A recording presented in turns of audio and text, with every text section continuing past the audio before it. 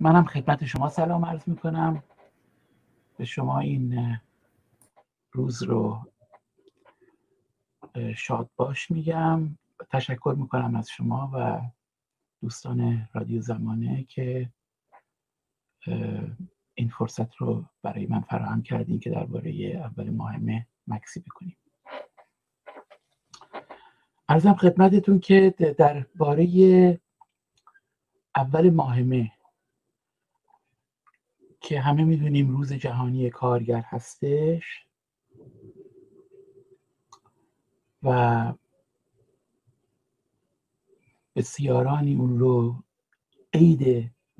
کارگران میدونن، واقعا نمیشه صحبت کرد بدون اینکه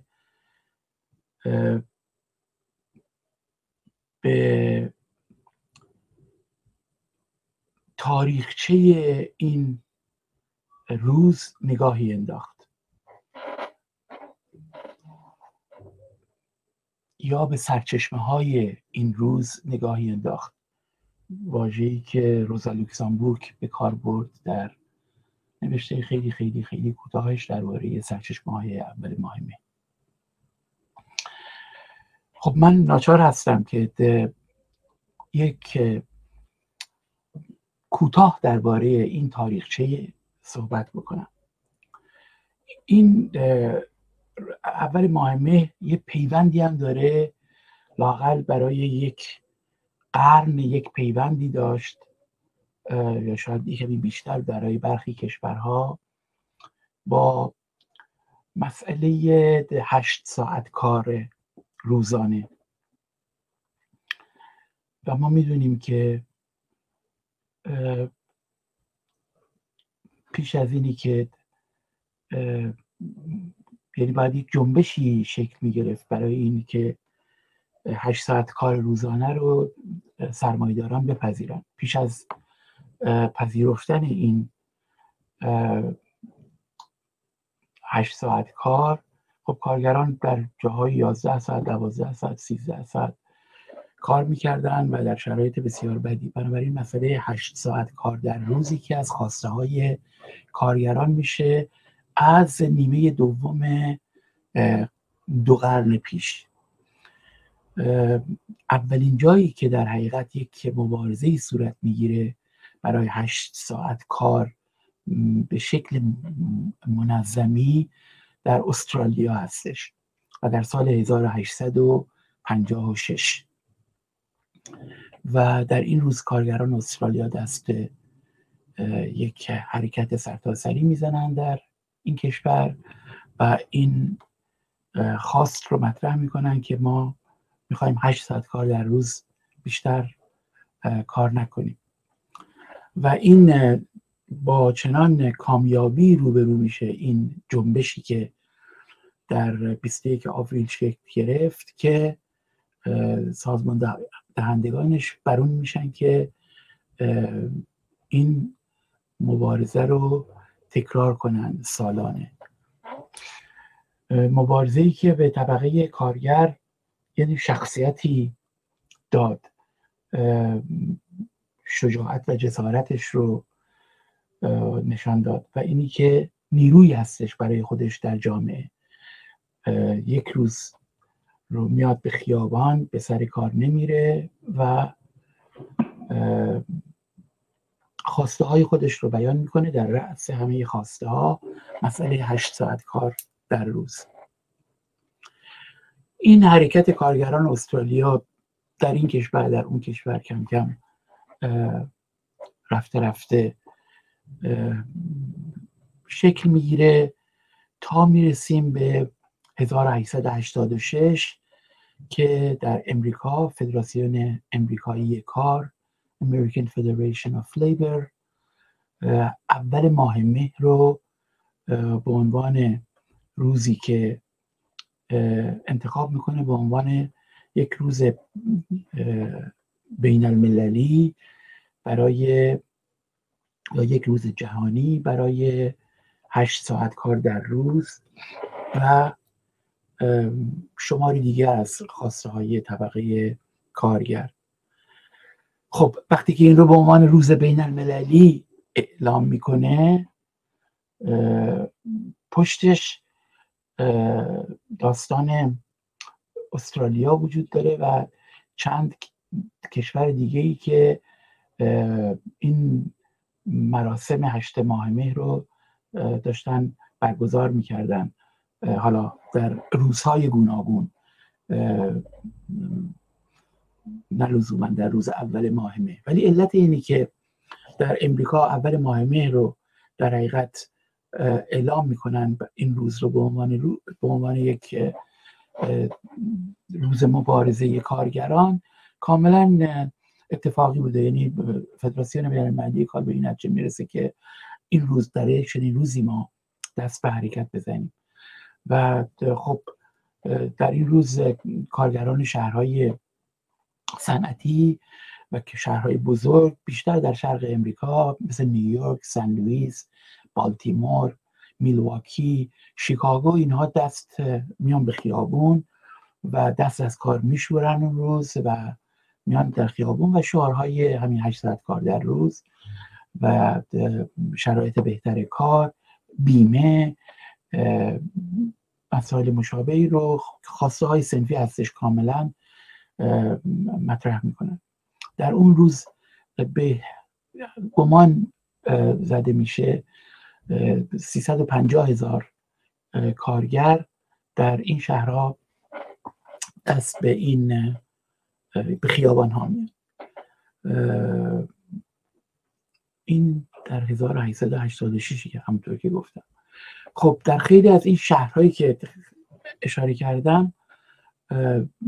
سرمایه‌داران عقب نشینی میکنن و میگن میپذیریم این درخواست کارگران رو برای 8 ساعت کار در روز. در شیکاگو این اتفاق نمیفته. در شیکاگو سرمایه‌داران مقاومت میکنن، ایستادگی میکنن در برابر خواست کارگران و گارد ملی و پلیس رو به خیابان میکشن و این در درگیری هایی که صورت میگیره، چون که در ابتدا ایستادگی و مقاومت طبقه سرمایه‌دار هستش، از اون سو کارگران که میبینن که به خواسته هایشون اعتنایی نمیشه و در این حال این جنبشی بودش که بسیار تأثیر مثبتی داشت در شهرهای دیگه جامعه و حتی در خود شهر شیکاگو، بران میشن که جنبش رو ادامه بدن. بنابراین تا روز 4 که این رو ادامه میدن که 4 روز سر کار نمیرن به طور پیوسته و تبدیلش میکنن این حرکت رو به یک اعتصابی برای چند روز، پلیس در حمایت از درخواست سرمایه‌داران حمله میکنه به این کارگران و در این حمله بسیاری دستگیر میشن، بازداشت میشن، بسیاری به زندان میفتن و چند نفر از این زندانیان، 4 نفر از این زندانیان رو، کارگر رو، به جوخه اعدام میسپاره پلیس شهر شیکاگو. و خب این طبیعتاً وحشت افکنی بوده که سبب میشه که کارگران یک چندی دست از حرکت بردارن. یعنی در سال 1877 ما شاهد این نیستیم که مبارزه‌ای صورت میگیره در امریکا. در جاهای دیگه ای صورت گرفت البته همون سال، ولی در سال 1888 باز فدراسیون بین‌المللی کار، فدراسیون امریکایی کار و شمار دیگر از اتحادیه ها و کارگران تصمیم میگیرن که در سال 1890 اول ماه مهر رو 2 مرتبه برگزار کنن، هم برای طرح خواسته هاشون، هم برای زنده نگه داشتن این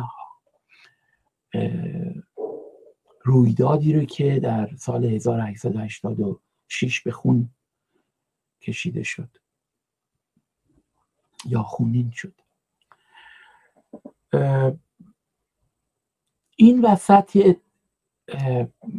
مسئله مهمی هستش که باید بشه پرداخت و اون این هستش که در سال 1889 یعنی به مناسبت در حقیقت 100 سالگی انقلاب کبیر فرانسه 1789 در این سال یعنی 100 سال پس از انقلاب فرانسه بین الملل کمونیستی انترناسیونال دوم کنفرانسی میذاره در پاریس در پایتخت انقلاب فرانسه، اجلاسی میذاره، نشستی میذاره که نشست انترناسیونال دو بود و در این نشست در میان مسائل گوناگونی که به جنبش کارگری جهان مربوط میشه مسئله 8 ساعت کار در روز رو مطرح میکنه و همچنین اینی که اکنون که کارگران آمریکا برنامه ریزی کردن برای 1890 یعنی 1 سال دیگه برای اینی که اول ماه مهر رو گرامی بدارند و اون رو تبدیلش بکنن به یک روزی برای خواسته هاشون مهمتر از همه 8 ساعت کار. ما هم اعلام میکنیم که از این جنبش دفاع میکنیم و از این روز رو گرامی میداریم برای همه کسانی که در جنبش کارگری و کمونیستی هستن. در نظر بگیریم که اون سال در پاریس 400 نماینده در کنگره انترناسیونال دوم شرکت میکنن و این 400 نماینده از کشورهای اروپایی هستن، امریکا هستن، از برخی کشورهای آسیایی هستن، اقیانوسی هستن. بنابراین یک طیف بزرگی رو از مردم و کارگران کشورهای گوناگون در بر میگیره، کارگران روشنفکران کشورهای گوناگون در بر میگیره. این مسئله مهمی هستش توجه بهش. در حقیقت وقتی که انترناسیونال میاد میگه که این روز جهانی هستش، با اتکا به یک واقعیتی، با اتکا به اینی که میدونه در این روز در بسیاری از نقاط جهان، در هر جایی که شعبه داره، در هر جایی که هوادار داره انترناسیونال، این برنامه برگزار میشه. و خب این یک بعدی به داستان اول ماه مهر میده که شاید یعنی یکی از نکاتی که مطرح هستش اینه که در دوران مدرن هستش که ما 2 تا روز داریم که این 2 تا روزهای جهانیه، یعنی یک عید جهانی، یک مراسم جهانی، یک رویداد جهانی که هر سال ازش به عنوان یک روز برادری یا خواهری ازش نام برده میشه، 8 مارس و اول ماه مه. و این بعد قضیه که این روز جهانیه و اینی که کارگر یک پدیده جهانیه، در همه جا هست در دوران مدرن و اینها با همدیگه یک همبستگی دارن، برادری دارن، منافع مشترکی دارن، آرزوهای مشترکی دارن، خواسته های مشترکی دارن و این بعدی که در حقیقت ما میبینیم که در هر جایی که اول ماه مه برگزار میشه، روی که این روز بین المللیه و این روزی هستش که مثلا برادران ما مثلا در کشورهای دیگه هم دارن دست به حرکت میزنن. همین در مورد 8 مارس میشه گفت که یک روز بین المللی شد. عرضم خدمتتون که در اینجا باید به این نکته اشاره بکنم که انترناسیونال، یعنی انترناسیونال دوم، این نشستی که بهش اشاره کردم در پاریس، صحبتی از این که این روز باشه که هر سال تکرار بشه نمیکنه. میگه که در سال 1990 ما این مراسم رو در همه جا برگزار میکنیم و این روز جهانی به عنوان یک روز جهانی در حمایت کارگران امریکایی و برای 8 ساعت کار و برای جا انداختن ضرورت 8 ساعت کار برای کارگران. و درباره این هم صحبت نمیکنه که چجوری برگزار بشه این روز. این رو وامیگذاره به خود کنشگران کارگری و احزاب و سازمان‌های کمونیستی اون زمان که در کنار کارگران و سوسیالیستی اون زمان که در کنار کارگران میخواستن که این برنامه رو برگزار کنن. فرمولی که به کار میبره رو من ترجمه کردم که میگن که جنبش جای کارگری جهان مختارند. این تظاهرات را دمونستراسیون رو تظاهرات ترجمه کردم. در جاهایی در متون قدیمی، یعنی مثلا متون 50 سال پیش، 60 سال پیش، 80 سال پیش ما نمایش آمده برای دمونستراسیون. به هر حال ادامه میدم. جنبش های کارگری جهان مختارند این تظاهرات را به گونه‌ای برگزار کنند که منطبق با نیازمندی‌های کشورشان باشد. بنابراین اصلا در مورد این که آیا این روز عید، روز جشن، روز هستش که کارگرها از سر کار نمیرن، میان تو خیابون، حالت جشن و سرور دارن، یا اینکه نه میخوان یه حرکت خیلی رزمنده‌ای رو نشون بدن، یا نه میخوان که استناد بکنن و اشاره بکنن به داستان 4 نفری که در شیکاگو به جوخه تیرباران سپرده شدن. مطلقاً وارد این صحبت‌ها نمیشه. این صحبت‌ها البته در کنگره میشه، ولی اینترنشنال برای خودش چنین حقی رو قائل نمیشه که بگه به این شکل برگزار کنید، به این شکل برگزار نکنید. این رو میگذاره با اراده برگزار کنندگان این روز در هر جایی که هستن. خب و در هر جایی واقعا یک جوری برگزار شد. مثلا در لندن 300,000 نفر در هاید پارک آمدن، حالت خیلی بیشتر حالت جشن و سرور. در آلمان که تازه از قانون ضد کارگری، ضد سوسیالیستی بیزمارک رها شده بود که سال اونجا، اگر اشتباه نکنم از سال 1861 در حقیقت فکر سوسیالیستی، حرکت سوسیالیستی ممنوع شده بود، تازه اونجا این قانون چیز میشه، لغو میشه. در آلمان هم حرکت خیلی حالت بیشتر جشن و سروری بود، ولی در جاهایی مثل فرانسه و در اتریش نه، تظاهرات خیابانی هستش با شعارهای کوبنده و نشون دهنده اراده طبقه کارگر برای اینکه یک دنیای دیگه رو بسازه. خب این میانم در کشورهای گوناگون به شکل‌های گاه این گاه اون برگزار میشد. اگر مثلا در جاهای آنارشیستا خیلی قوی بودن، مثلا مثل اسپانیا، اون موقع داستان 4 نفری که کشته شدن، اینی که این روزی هستش که خون کارگر ریخته شده، خون برادران ما ریخته شده، خواهران ما ریخته شده، در این روز مطرح میشد. در مثلا جاهایی که آنارشیستا بودن رو این جنبه قضیه بیشتر تاکید میشد. بنابراین این روز در همه جا در سال 1890 در بسیاری از کشورهای جهان برگزار میشه و بیشتر البته کشورهای اروپایی و امریکایی، همچنین اقیانوسیه، و خیلی هم موفقیت آمیز از آب در میاد و این موفقیت سبب میشه که کارگران، اتحادیه هاشون، احزاب سوسیالیست، کمونیست تصمیم بگیرن که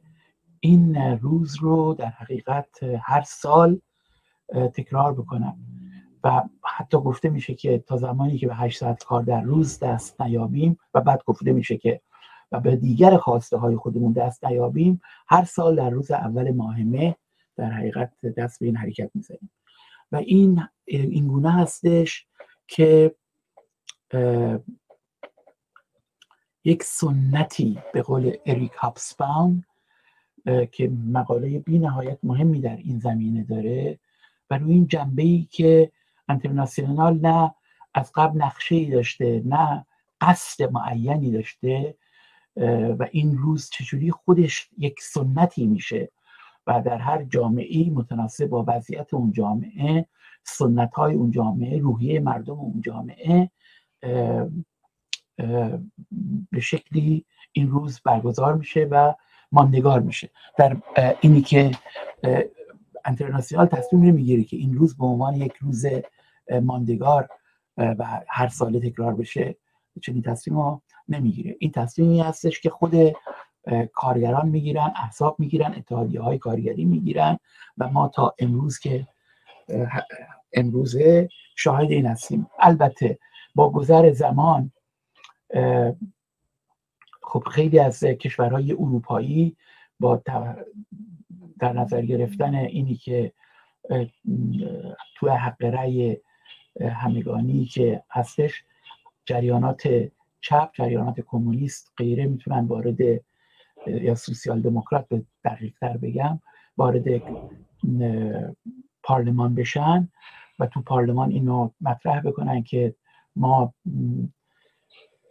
میخواییم که این روز به رسمیت شناخته بشه از طرف دولت ها، این روز به عنوان روز رسمی تعطیل کارخانجات مطرح بشه و این همین اتفاق هم در خیلی از کشورهای اروپایی میفته. در امریکا اول ماه مه رو به رسمیت نمیشناسن به خاطر اینکه روز دیگه ای رو به عنوان روز در سپتامبر به عنوان روز کارگر دولت از مدت‌ها پیش در حقیقت به رسمیت شناخته بود. اولین دوشنبه هر سپتامبری در امریکا روز کارگره، بنابراین چنین اتفاقی در امریکا نمیفته که روز اول ماه می هیچ برخلاف مثلا کشورهای اروپایی که در همه جا حرکت هستش غیره هستش یا امروز بسیاری از کشورهای جهان در ایران حتی در ایران در امریکا نه این سنت اول ماه می مطرح نمیشه. و یه چیزی دیگه هم که در این زمینه شاید مهم باشه توجه بهش این هستش که در باره اینی که مثلا جامعه های کمی محافظه کارتر به این مسئله که الان میخوام خدمتتون عرض کنم توجه بیشتری داشتن. خب اگر اول ماه مه مثلا در سال بعد یه پنجشنبه افتاد، خب این به معنی این بودش که شما نرید سر کار و خب یا باید حالا کارفرما حقوقتون میپردازه یا از حقوقتون کم میکنه اون روزو. به هر حال این مسئله مطرح میشه که آیا بهتر نیست که ما اگر که مثلا اول ماه مه میفته پنجشنبه بعد یک شنبه مثلا فرض کنیم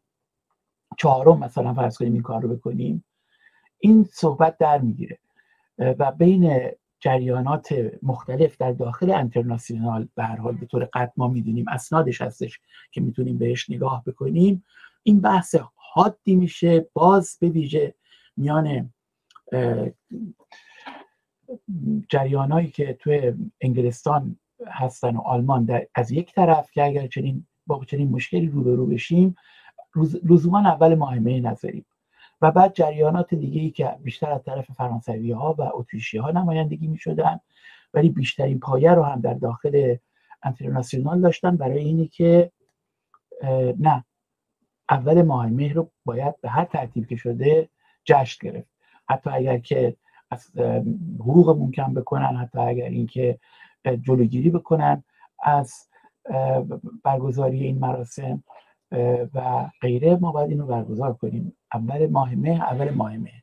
بنابراین این رو هم باید در نظر گرفت. میخوام بگم که چقدر تمام این مسائلی که ما داریم صحبت میکنیم اهمیت پیدا میکنه برای ساختن یک سنت. من با اجازه شما وارد بخش دیگه‌ای که یعنی از زمانی که در حقیقت اول ماهیمه رو بسیاری از کشورهای جهان به رسمیت میشناسن به عنوان یک روز کارگر، به عنوان روز کارگر، حتی گذرا بگم در سال 1150 هم شاه ایران گفتش که اعلام کرد که روز اول ماهیمه به عنوان روز جهانی کارگر میپذیریم. البته در اون سال اتفاق خاصی نیفتاد، ولی بعد حالا با توجه به تمام اختناقی که در اون مملکت وجود داشت در اون سالها و اینی که جنبش کارگری وجود نداشت، اتحادیه‌های راستین کارگری وجود نداشتن، اتحادیه‌های زرد وجود داشتن اندک شمار، جشن میگرفتن و اعلامی میکردن که نه اینکه هیچ وقت این روز رو به عنوان یک روز رسمی در دوره شاه به رسمیت نشناختن، فقط به رسمیت شناختن که یا روز تعطیل به رسمیت نشناختن، فقط به رسمیت شناختن که این روز کارگر و برای اینکه از جهان هم عقب نمونن و این روندهای جهانی که اتفاق میفته رو بگن که ما باهاش یه جوری خودمون رو سازگار میکنیم. به هر حال دیگه درباره همینی که بعد از به ویژه بعد از جنگ جهانی دوم چگونه این وسعت گرفت و به رسمیت شناخته شد در اینجا و اونجا، در جاهای واقعا با بعد از چند سال مبارزه خونین در خیابانها با اخراج و کارگران توأم بود و به زندان افکندناشون و غیره، ولی کم کم کم کم کم کم با اشکال گوناگون مبارزه و با بالاپایین‌های خاص خودش در حقیقت این روز به عنوان روز یک عید کارگران و به عنوان یک روز کارگر به رسمیت شناخته شده و امروز هم پدیده‌ای هستش که همه دنیا باهاش سر و کار دارن و واقعا خب این جنبه جهانی بودن این در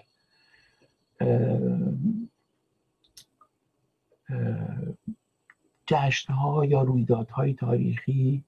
این جنبه خیلی جنبه مهمی هستش که در یه روز هم مثلا فرض کنیم چه میدونم در استانبول، در قاهره، در نیویورک، در امستردام، در پاریس، در لندن کارگر میاد و از خودش به عنوان یک نیرویی که همه جای جهان هستش و بیش و کم دردهای مشترکی داره، طبیعتاً با تغییر با این جهانی که درش رشد ناموزونی که از ویژگی‌های بزرگش هستش، خواسته هایی که کارگر مثلا چه میدونم سودانی مطرح میکنه با خواسته های کارگر فرانسوی فرق داره و اهمیت هم داره این نکته که هر چقدر که مثلا فرض کنیم با جا افتادن 8 ساعت کار در روز، با جا افتادن بیمه بیکاران، با جا افتادن مثلا فرض کنیم صندوق اعانه بیداران غیره در این ور اون ور، هر چقدر این خواسته های صنفی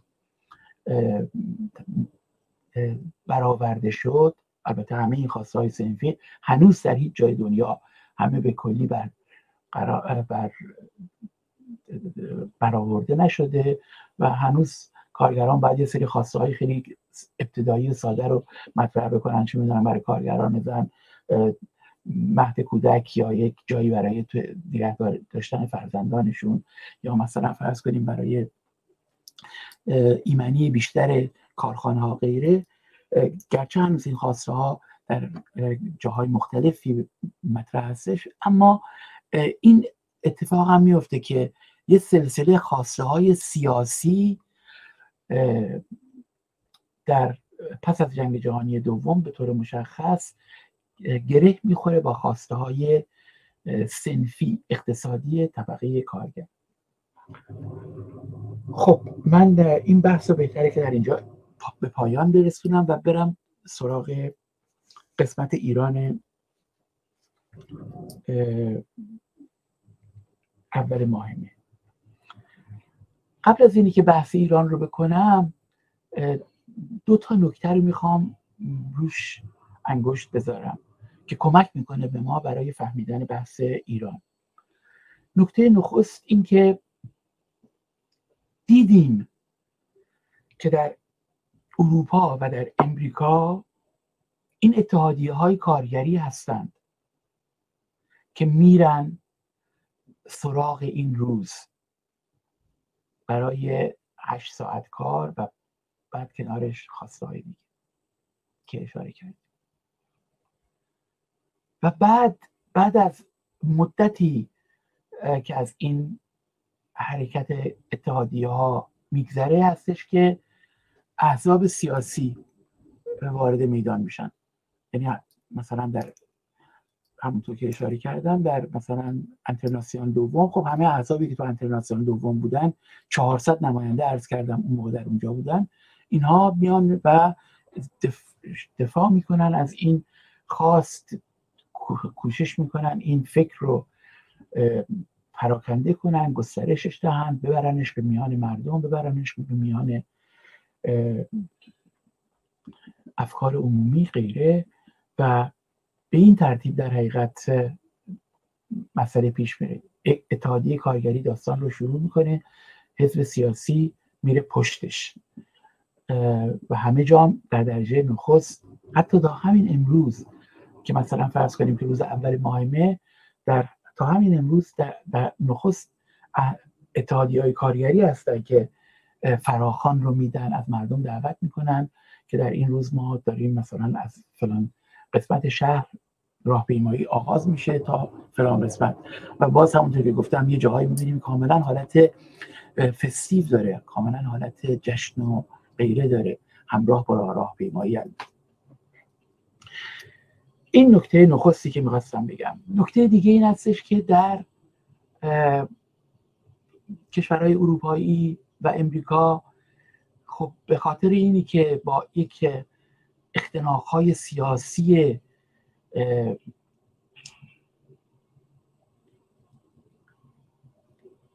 گسترده‌ای همه‌گیری روبرو نبودن، این گسستگی به وجود نمیاد. یه نوع پیوستگی هستش بین این مراسم و اون مراسم اول ماه می در این سال و چند سال بعدش. این 2 تا نکته رو باید توجه کرد، چون که در ایران یا در همه کشورهایی که با اختناق سیاسی روبرو بودن، مثلا در استانبول، در ترکیه، در مصر، در کشورهای دیگه‌ای که این سنت رو از آن خودشون هم میکنن، ما با یک چنین گرفتاری روبرو هستیم که یه موقع فضای سیاسی بازی هستش و یه موقع فضای سیاسی بسته. تو فضای سیاسی باز میشه این کار رو کرد، تو فضای سیاسی بسته نمیشه اول ماه می رو به شکل علنی، به شکل آشکار برگزار کرد. این 2 تا نکته رو باید توجه کرد توی داستان ایران. خب جالبه که بدونیم که در ایران اولین باری که مراسم اول ماه مه برگزار میشه در سال 1300، 1 سال بعد از کودتای 3 اسفند 1299 که سید ضیا و رضاخان میرپنج با همین کودتا رو کرده بودن. و در اون سال خب بالاخره وضعیت مملکت وضعیت به هم ریخته‌ای بود. تا پیش از این چند سالی که در حقیقت تو جنگ جهانی ما هستیم، وضعیت مملکت به هم ریخته از جنگ جهانی اول و بعدش هم که خب دیدیم که یک کودتای صورت میگیره علیه احمدشاه و فضای سیاسی، حکومت اصلا اون قدرت رو نداره که بتونه کنترل کنه همه چیز و همه جا رو. در این حال میدونیم که در همین سالها در شمال ایران، در گیلان جنبش جنگلی رو داریم، حکومت جنگلی ها رو داریم، حتی در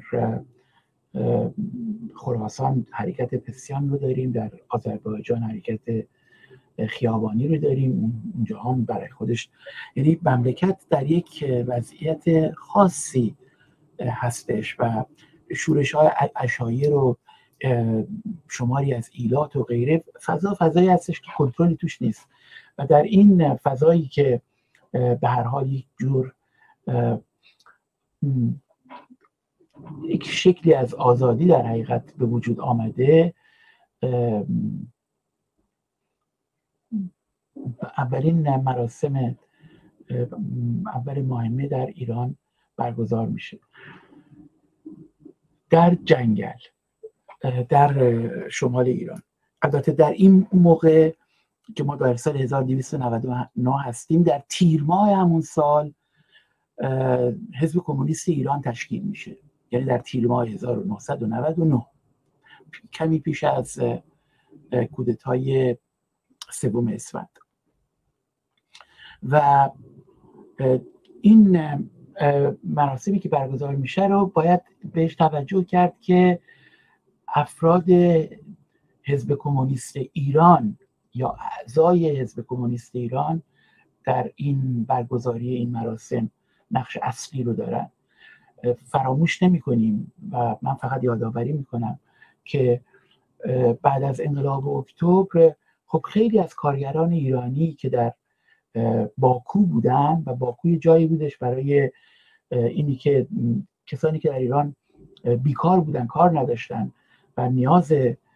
مبرم برای زندگی داشتن، میرفتن به باکو. خب اونجا در تأسیسات نفت و تأسیسات دیگه کار میکردن. باکو مرکز صنعتی بودش. اینها در حقیقت اولین کارگران صنعتی ایران در حقیقت از باکو میان. در اونجا کارگران با جریانات چه حزب سوسیال دموکرات اونجا که بعداً بولشویک‌ها مثلا فرض کنیم به عنوان یه شاخه‌شون قدرت رو میگیرن، هم رابطه نزدیک داشتن. 2 تا جریان مهم در اونجا شکل میگیره، همه میدونیم. یکی داستان گروه همت هستش و دیگری حزب عدالت، و اینها به عنوان احزاب دست چپی ارتباط و رابطه تنگی هم دارن با سوسیال دموکراسی روسیه و کشورهایی که ایالت‌هایی که توش هستن. خب اینا بعد از انقلاب اکتبر دیگه اون موقعیت سابق رو اصلا دولت شوراها قائل نیست برای باکو که یه جایی باشه که کارگران بیکار و کارگران مهاجر بیان اونجا کار کنن و غیره و این حرفا. بنابراین بسیاری از اینها برمیگردن. اونهایی که در حقیقت با همت و حزب عدالت کار میکردن جزو کسانی هستن که نقش فعالی در حرکت‌های در بردن آگاهی سیاسی سوسیالیستی میان کارگران دیگه نقش فعالی ایفا میکنن. در جنبش جنگل هم بسیار فعال هستن و ما میدونیم که حزب کمونیست ایران از همون لحظه‌ای که تشکیل میشه و حتی پیش از اینی که تشکیل بشه، اعضای که بعداً حزب کمونیست ایران رو درست میکنن نقش مهمی دارن در جنبش جنگل، به ویژه حیدرخان اماقلو که در حتی در حل و فصل کردن دعواهای داخلی هم نقش مهمی داشت. به هر حال این نخستین حرکتی که صورت میگیره، نخستین اول ماهمه‌ای که ما داریم در سال 1300 هستش و من یه تیکه از این اطلاعیه‌ای که در حقیقت به عنوان اول ماهمه حزب کمونیست پخش میکنه رو در اونجا براتون میخونم. در ایران سرخ 3 سور اردیبهشت 1300 میگه که رفقای رنجبر حاضر باشید برای جشن عید اول ماهمه که عید سعیدی است برای رنجبران تمام دنیا. اولین دفعه است که رنجبران غلبه کردند بر قلدران. و بعد در چند شماره 2 شماره بعد یک گزارشی ما میخونیم که این مراسم چگونه برگزار شد. یه تیکه کوچکی از این گزارش رو براتون میخونم. ما افراد قشون سرخ با سرکرده های خودمان بعد از شنیدن نطقهای رفقای محترم معنای اول ماه مای را فهمیده ایم که روز اول مای اولین روز آزادی و زحمت و رنج است از قید اسارت سرمایه‌داران و روز متحد و متفق شدن تمامی رنجبران. سالهاست روزی که کارگران و رنجبران میتوانند بر ضد دشمنان خود یعنی سرمایه‌داران هیجان نمایند. ما نیز همچنان بر ضد سرمایه‌داران عالم عقاید خودمان را آشکار میکنیم و قسم میخوریم که کار خودمان را به انجام رسانیم، یعنی تمام مظلومین را آزاد نماییم و امیدوار هستیم که کارگران و رنجبران تمام عالم با ما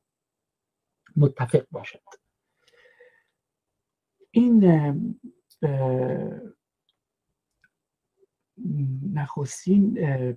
ماه می هستش که ما برگزار کردیم. در جاهایی که مثلا اولین مراسم ماه می در سال 1299 برگزار شد در تهران و در مسجد سپهسالار. من البته این گرایش در میان تاریخدانان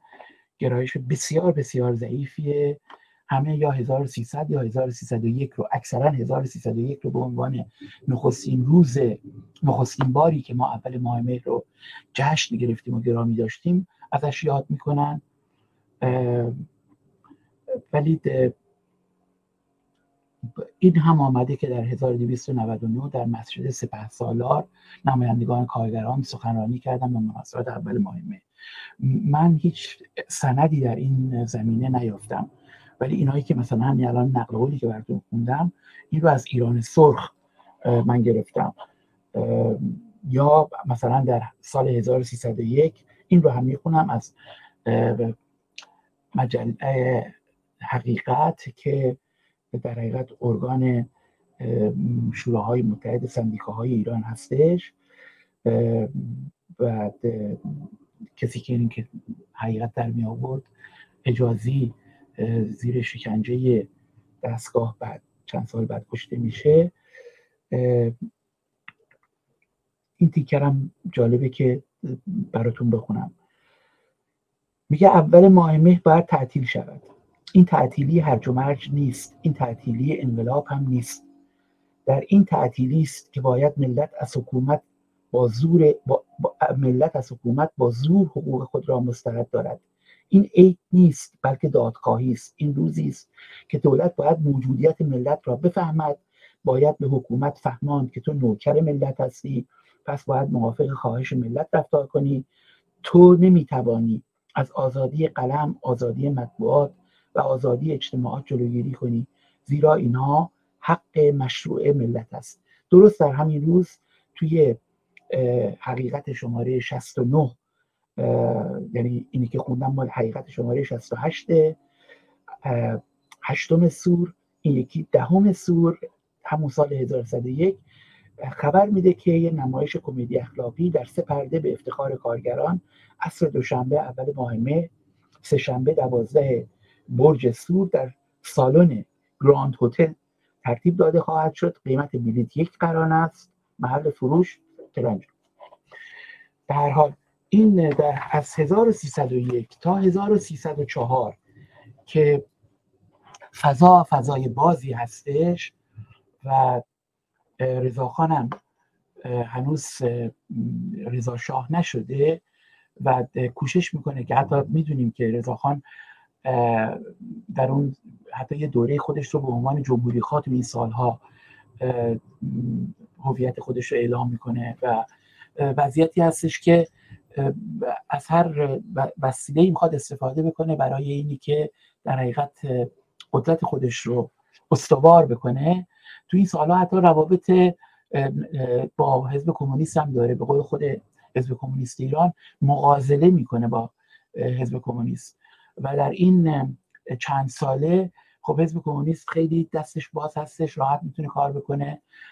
کوشش میکنه حزب کمونیست که اتحادیه‌های کارگری رو به وجود بیاره. این همون فرقی هستش که بهش اشاره کردم. اینجا حزب کمونیست هستش که سعی میکنه اتحادیه کارگری به وجود بیاره، برخلاف روندهایی که ما در اروپا و امریکا یه شماری شاهدش بودیم. و نشریات مختلف در میارن. عرضم خدمتتون که انجمن‌های فرهنگی به وجود میارن. چند تا انجمن فرهنگی بسیار مهم در رشت، در قزوین، در انزلی به وجود میارن و این انجمن‌های فرهنگی نقش مهمی دارن در تنویر افکار و بردن عقاید و افکار پیشرفته در میان مردم. انجمن‌های زنان شکل میگیره. مثلا پیک سعادت نسوان در رشت در یک ارتباط نسبتا نزدیکی هستش با انجمن فرهنگی که یکی از مهمترین انجمن‌های هستش که به عنوان یک جریان روشنفکری پیشرفته، شاید مهمترین جریان روشنفکری اون زمان ایران، تشکل روشنفکری اون زمان ایران باشه. خب این سالهایی هستش که این امکانات وجود داره تا سال 1104 که رضا شاه تاجگذاری میکنه. خانواده پهلوی، دودمان پهلوی میشه جانشین قاجار و از اون زمان به بعد ما کم کم شاهد گسترش اختناق هستیم و این اختناق هم در 1310 به اوج خودش میرسه با تصویب قانون سیاه 1310 که فکر سوسیالیستی رو، مرام اشتراکی رو غیر قانونی اعلام میکنه در مملکت و از اون سال به بعد ما شاهد هیچ نوع حرکت برای اول ماه مه نیستیم. این رو بگم که به رغم بعد از تاجگذاری و به رغم اینکه 1304 1305 1306 به شدت اون 2-3 سال اول فضای اختناق حاکم بود و پلیس سیاسی آگاه بود که باید با بیشترین نیروی خودش به سرکوب هر حرکتی بپردازه و کلی در این سالها کارگران پیشرو به زندان میافتن غیره. با این حال بعد از کنگره دوم حزب کمونیست ایران که مواضع خودش رو درباره رضا شاه عوض میکنه، میدونیم که در کنگره اول به رضا شاه با خیلی نگاه مثبت نگاه میکردن به عنوان نماینده بورژوازی ملی ایران و کسی که میخواد ایران رو از سلطه امپریالیسم نجات بده و میخواد ایران رو آزاد بکنه، آزادی به وجود بیاره غیره. با این نگاه میکردن. اما کنگره دوم 1306 که به کنگره ارومیه معروف هستش ولی در ارومیه برگزار نشد، در این کنگره دوم خب برنامه و پلتفرم سیاسی حزب تغییر میکنه و توی یک پوزیسیون کاملا رو در رویی با رضا شاه قرار میگیره و در همین رابطه هستش که باید فهمید که مراسم اول ماه مه در 1307 در چندین شهر برگزار میشه، در هر جایی که میتونستن برگزار کردن با همون الهام و روحیه‌ای که از در حقیقت کنگره دوم گرفته بودن و خط مشی که کنگره دوم که به هر ترتیب باید در مقابل رضا شاه ایستاد و از مبارزه غفلت نکرد. و پشت سر این هم ما داستان 1308 رو داریم که در حقیقت کارگران نفت جنوب ایران دست به یک حرکت مبارزاتی گسترده میزنن. من چون که میدونم وقتم کمه، با اینکه یه تیکه‌ای رو انتخاب کرده بودم از روزنامه ستاره سرخ ارگان حزب کمونیست ایران که گزارش میده در حقیقت این مبارزه رو، اعتصاب گسترده رو در 1308 که چقدر حتی کوشش میکنن که فعالین قبل از مثلا اول ماه مه، قرار بودش از اول ماه مه این برنامه برگزار بشه برای اینی که ملی بشه اونجا صنعت نفت، برای اینکه آزادی داشته باشن. چند تا از خواسته هاشون که یعنی خواسته های اون تقاضاهای اون کارگرها رو براتون به سرعت میخونم. بالا بردن دستمزد تا 15%، به رسمیت شناختن اتحادیه‌های کارگری، به رسمیت شناختن عید اول ماه مه، دخالت دادن نمایندگان کارگران در موارد اخراج و قبول کارگر، 7 ساعت کار برای جوانان کمتر از 18 سال و غیره. به هر حال جلوی این حرکت رو میگیرن، تعدادی از 91 نفر رو دستگیر میکنن از فعالین رو. با این حال توده کارگر چند هزار نفر برای چند روز درگیر این حرکت هستن که آخر سر هم در مواردی حکومت عقب نشینی میکنه. کمی پس از این داستان جنوب، حرکت نفتگران در اصفهان، کارگران چیت وطن اصفهان دست به حرکت میزنن که اینها که از دستاوردهای این مبارزه هم افزایش حقوقشون میتونن بگیرن و هم اینی که 9 ساعت کار در هفته، به هر حال چونه‌ای که میزدن قبلا 13-14 ساعت کار میکردن، ولی در اثر چانه‌زنی و این اعتصابی که اعتصاب گسترده و موفقی بود میتونن که سری از خواستهای خودشون رو بگیرن. در این باره من دلم می‌خواستش که یک گزارشی بدم درباره این اعتصاب کارگران اصفهان، ولی چون که وقت نیست ناچار هستم که بحث رو یه جورایی به هر حال باید به پایان برسونمش. خواستم اینو بگم که ناچار هستم که فقط رؤوس قضیه رو مطرح بکنم تا پیش از انقلاب بهمن که موضوع صحبت من بوده، که بین 1110 تا 1120 ما برنامه‌ای نداریم. اگرم هستش یا در کوه یا در باغ‌ها یا در خونه روشنفکران چپ یا کارگران چپ که برنامه یه جوری این روز رو با مهمانی‌های خانوادگی و غیره و اینها به گرامی می‌داشتن. و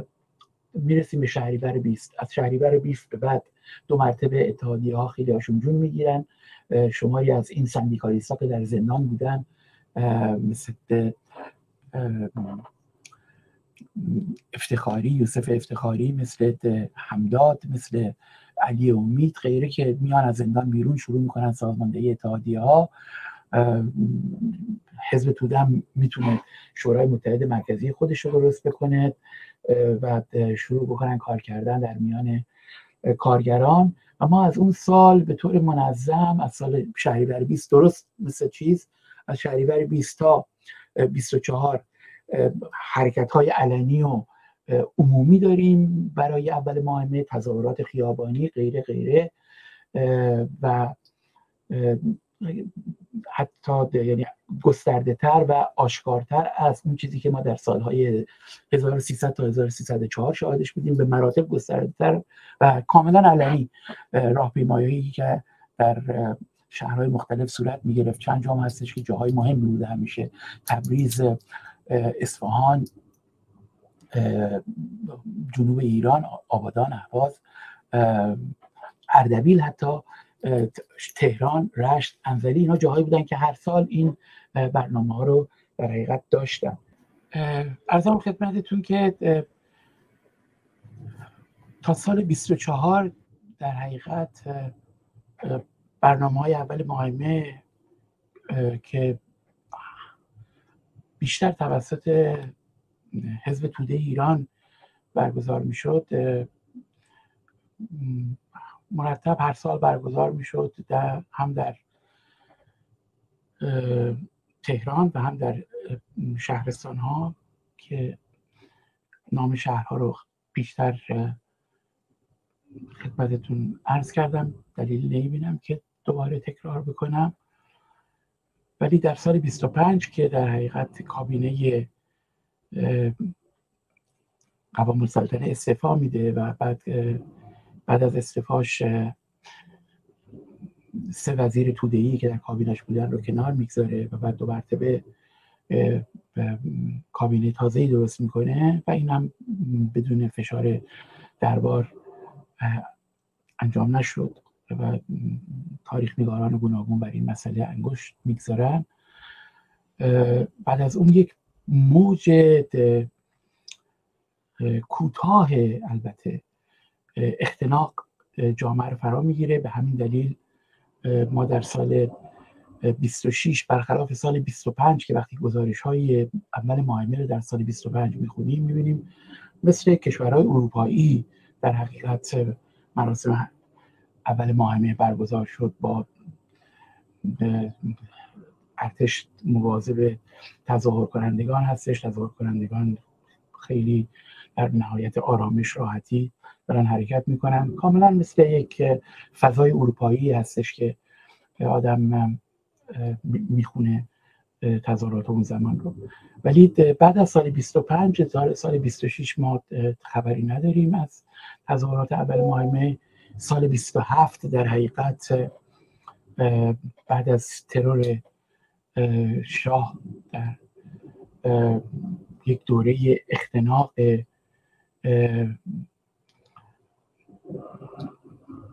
دو سه ساله‌ای بر جامعه حاکم میشه و در تو این دوره اختناق دو مرتبه همه احزاب و سازمان ها باید خیلی دست به عصا حرکت میکنن، به ویژه حزب توده ایران که نیروی اصلی برگزاری و زنده نگهداری تظاهرات اول ماهمه هستش، تا برسیم به دوران نخست وزیری دکتر مصدق که در این دوران ایشون تظاهرات اول ماهمه رو به رسمیت میشناسن و یعنی اول ماهمه رو به رسمیت میشناسن به عنوان روز کارگر و تظاهرات رو قانونی میشمارن. بنابراین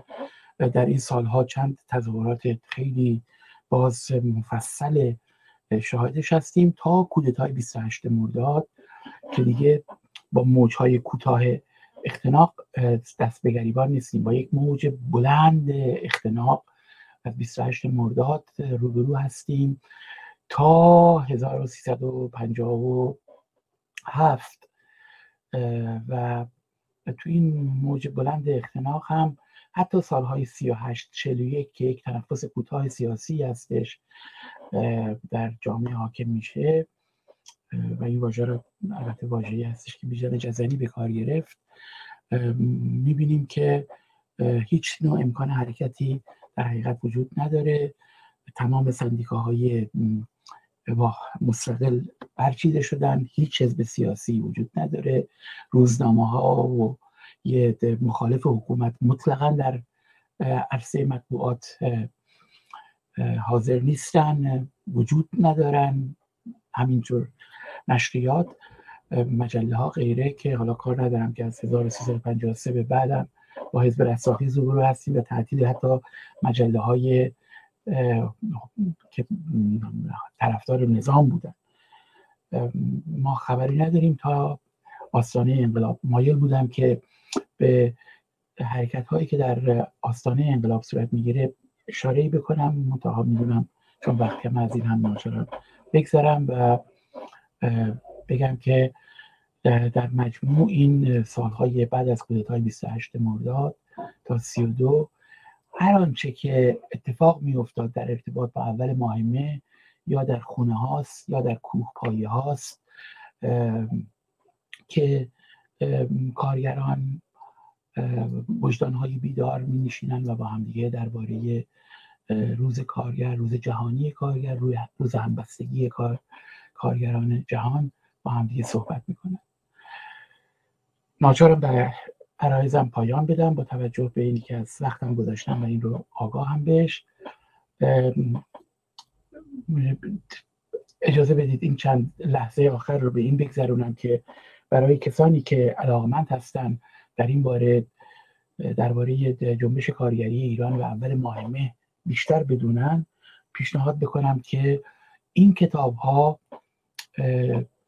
اشاره هایی به سنت اول ماهمه در ایران داره. مواردی رو هر کدوم از این کتاب ها و جزوه هایی که الان خدمتتون میگم یا روزنامه ها که الان نامشون رو براتون میخونم اشاره هایی به اول ماهمه در ایران سالهایی که ما بررسی کردیم، یعنی در حقیقت از کودتای 3 اسفند 1299 تا شهریور 20 و از کار برکنار شدن رضا شاه و بعد دوره‌ای که دوره فضای آزادی هستش در ایران از شهریور 1320 تا کودتای 28 مرداد رو و حتی اشاره هایی و همین نوع مراسمی که اشاره کردم خدمتتون برای اول ماه مه به شکل خصوصی و زیرزمینی اشاره هایی در این کتاب ها و نشریاتی که الان خدمتتون عرض میکنم میبینیم. ما متاسفانه کتاب های مرجع در این زمینه اندک شمار داریم. برای اینی که بر سالهای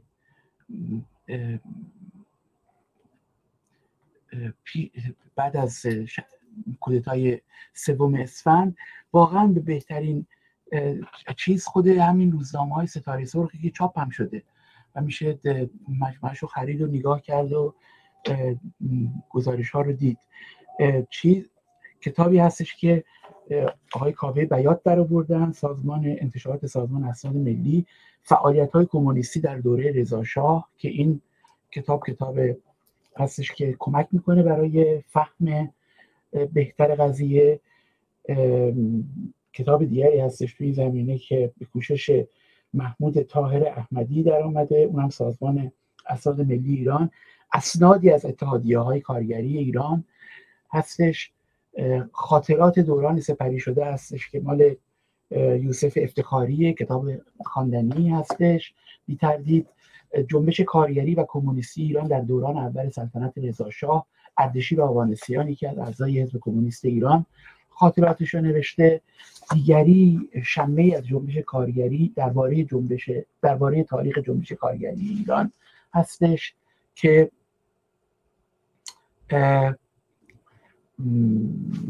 عبدالصمد کامبخش نوشته. یعنی در حقیقت برای اینی که ما با این مسئله آشنا بشیم بیشتر ناچار هستیم که هم اون چیزی که اول عرض کردم خدمتتون، از اونجایی که کتاب مرجع اون ترتیب نداریم، کتاب آقای لاجوردی هم هستش که کتاب بسیار مهمیه، جنبش کارگری و دیکتاتوری در ایران، اون هم کتاب مهمی هستش. ولی واقعا کتاب که بخوایم بگیم که یه در برگیرنده تمام داستان جنبش کارگری ما باشه نیست. مقالات در این ور اونور هستش. ناچار هستش که هر کسی فعلا میخواد درباره جنبش کارگری ایران اطلاعات دقیق‌تری رو به دست بیاره رجوع کنه به روزنامه‌ها و بعد خاطرات سیاسی افراد و از این رهگذر بتونه به یک فکرهایی برای خودش یا برداشتهایی برای خودش برسه. امیدوار بودم که روزی این روزنامه ظفر روزنامه کارگری حزب توده بود، از این نظر که ما خبر بده که چه داره میگذره، روزنامه مهمی هستش. ولی ناچار هستیم در حقیقت با روزنامه ها کار بکنیم و این خاطرات افراد وابسته به احزاب گوناگون و چند تا مجموعه سند. فرقه عدالت ایران هم که آقای خسروپناه و الیور باست با هم در آوردن کمک میکنه برای فهمیدن اون چیزی که داشته در قفقاز اتفاق میافتاده. در اون زمینه البته کتاب‌های دیگه هم هستش که باز با توجه به وقت کم ترجیح میدم که درباره‌اش صحبت نکنم.